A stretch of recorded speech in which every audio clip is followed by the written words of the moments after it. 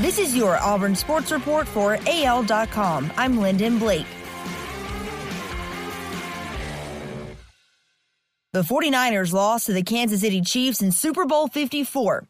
Former Auburn star Dee Ford went up against his former team in Miami. The defensive end from St. Clair County, Alabama, made 2 tackles, including one behind the line of scrimmage, and registered a quarterback hit. On the season, Ford had 10 solo tackles, 6.5 sacks, and 2 forced fumbles. It was a time not too long ago, just more than 4 years really, when a win over a program like Kentucky prompted Auburn fans to storm the court at Auburn Arena.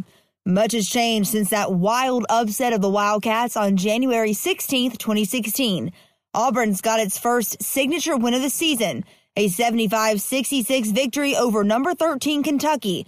To see the Tigers' rabid fans bouncing up and down in rhythm with the players who were doing the same, not flood the court as they relished in the exuberance of the program's first back-to-back wins over the Wildcats in 3 decades.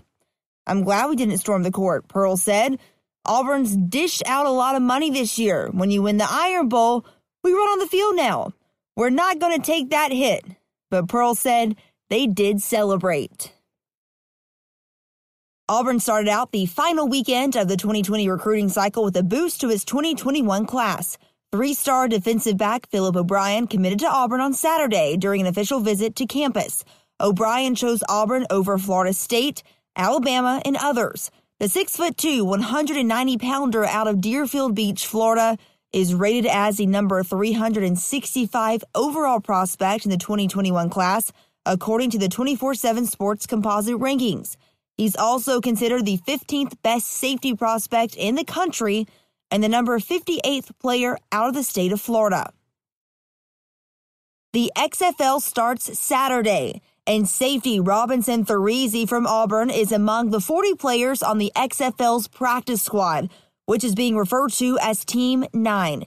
Team 9 will start practice in Dallas on Monday and will be available for the XFL's 8 teams to fill roster vacancies with players who are intended to be physically and mentally ready to play and drilled in football fundamentals.